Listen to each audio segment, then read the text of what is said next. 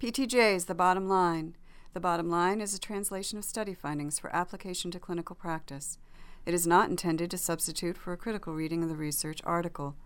The following bottom line was written by Nancy White and summarizes the article titled Effectiveness of an Extension-Oriented Treatment Approach in a Subgroup of Subjects with Low Back Pain, a Randomized Clinical Trial, by Browder D.A., Childs J.D., Cleland J.A., Fritz J.M., Volume 87, December 2007.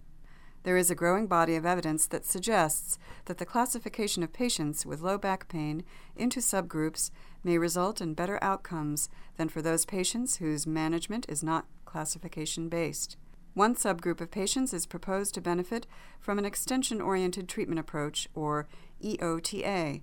The purpose of this study was to examine the effectiveness of an EOTA in a subgroup of patients whose symptoms centralized with extension movements during physical examination.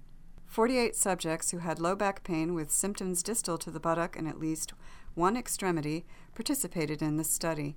Subject mean age was 39 years. The group was 31% female, and subjects had a minimum score of 30% on the Oswestry Low Back Pain Disability Questionnaire.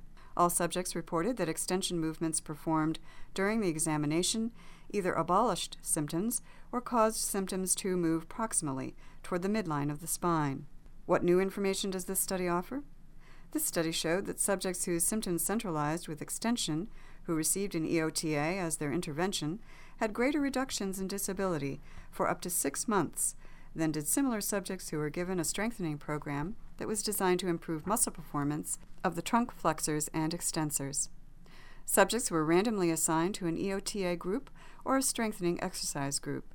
The EOTA group received a home program of extension exercises, instruction in maintaining lumbar lordosis, and joint mobilization to promote lumbar extension. The exercise group received a home program of trunk strengthening exercises. Interventions for both groups continued for 4 weeks. The investigators measured improvements in disability, pain, using the numerical pain rating scale, and location of pain at 1 week, 4 weeks, and 6 months. How might the results of this study apply to the practice of physical therapy? These results can help physical therapists easily determine which patients with low back pain are most likely to experience a reduction in disability with an EOTA. This study provides additional support to previous research indicating that patients with low back pain have improved outcomes when they are classified into subgroups and when their treatment is matched to their classification. Limitations. The development and validation of a clinical prediction rule to more accurately identify those patients likely to benefit from an EOTA are the logical next steps in this line of research. In this study, randomization of subjects into treatment groups resulted in all of the subjects with a history of low back surgery being assigned to the EOTA group by chance. These 5 subjects responded less favorably to the intervention, which possibly affected the study results.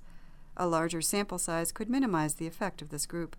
An investigation of the reasons why patients after surgery respond less favorably to this intervention would be a valuable contribution to the literature. 6-month follow-up response rates were significantly lower in the EOTA group, possibly due to the military deployment of subjects, and this may have affected the 6-month results.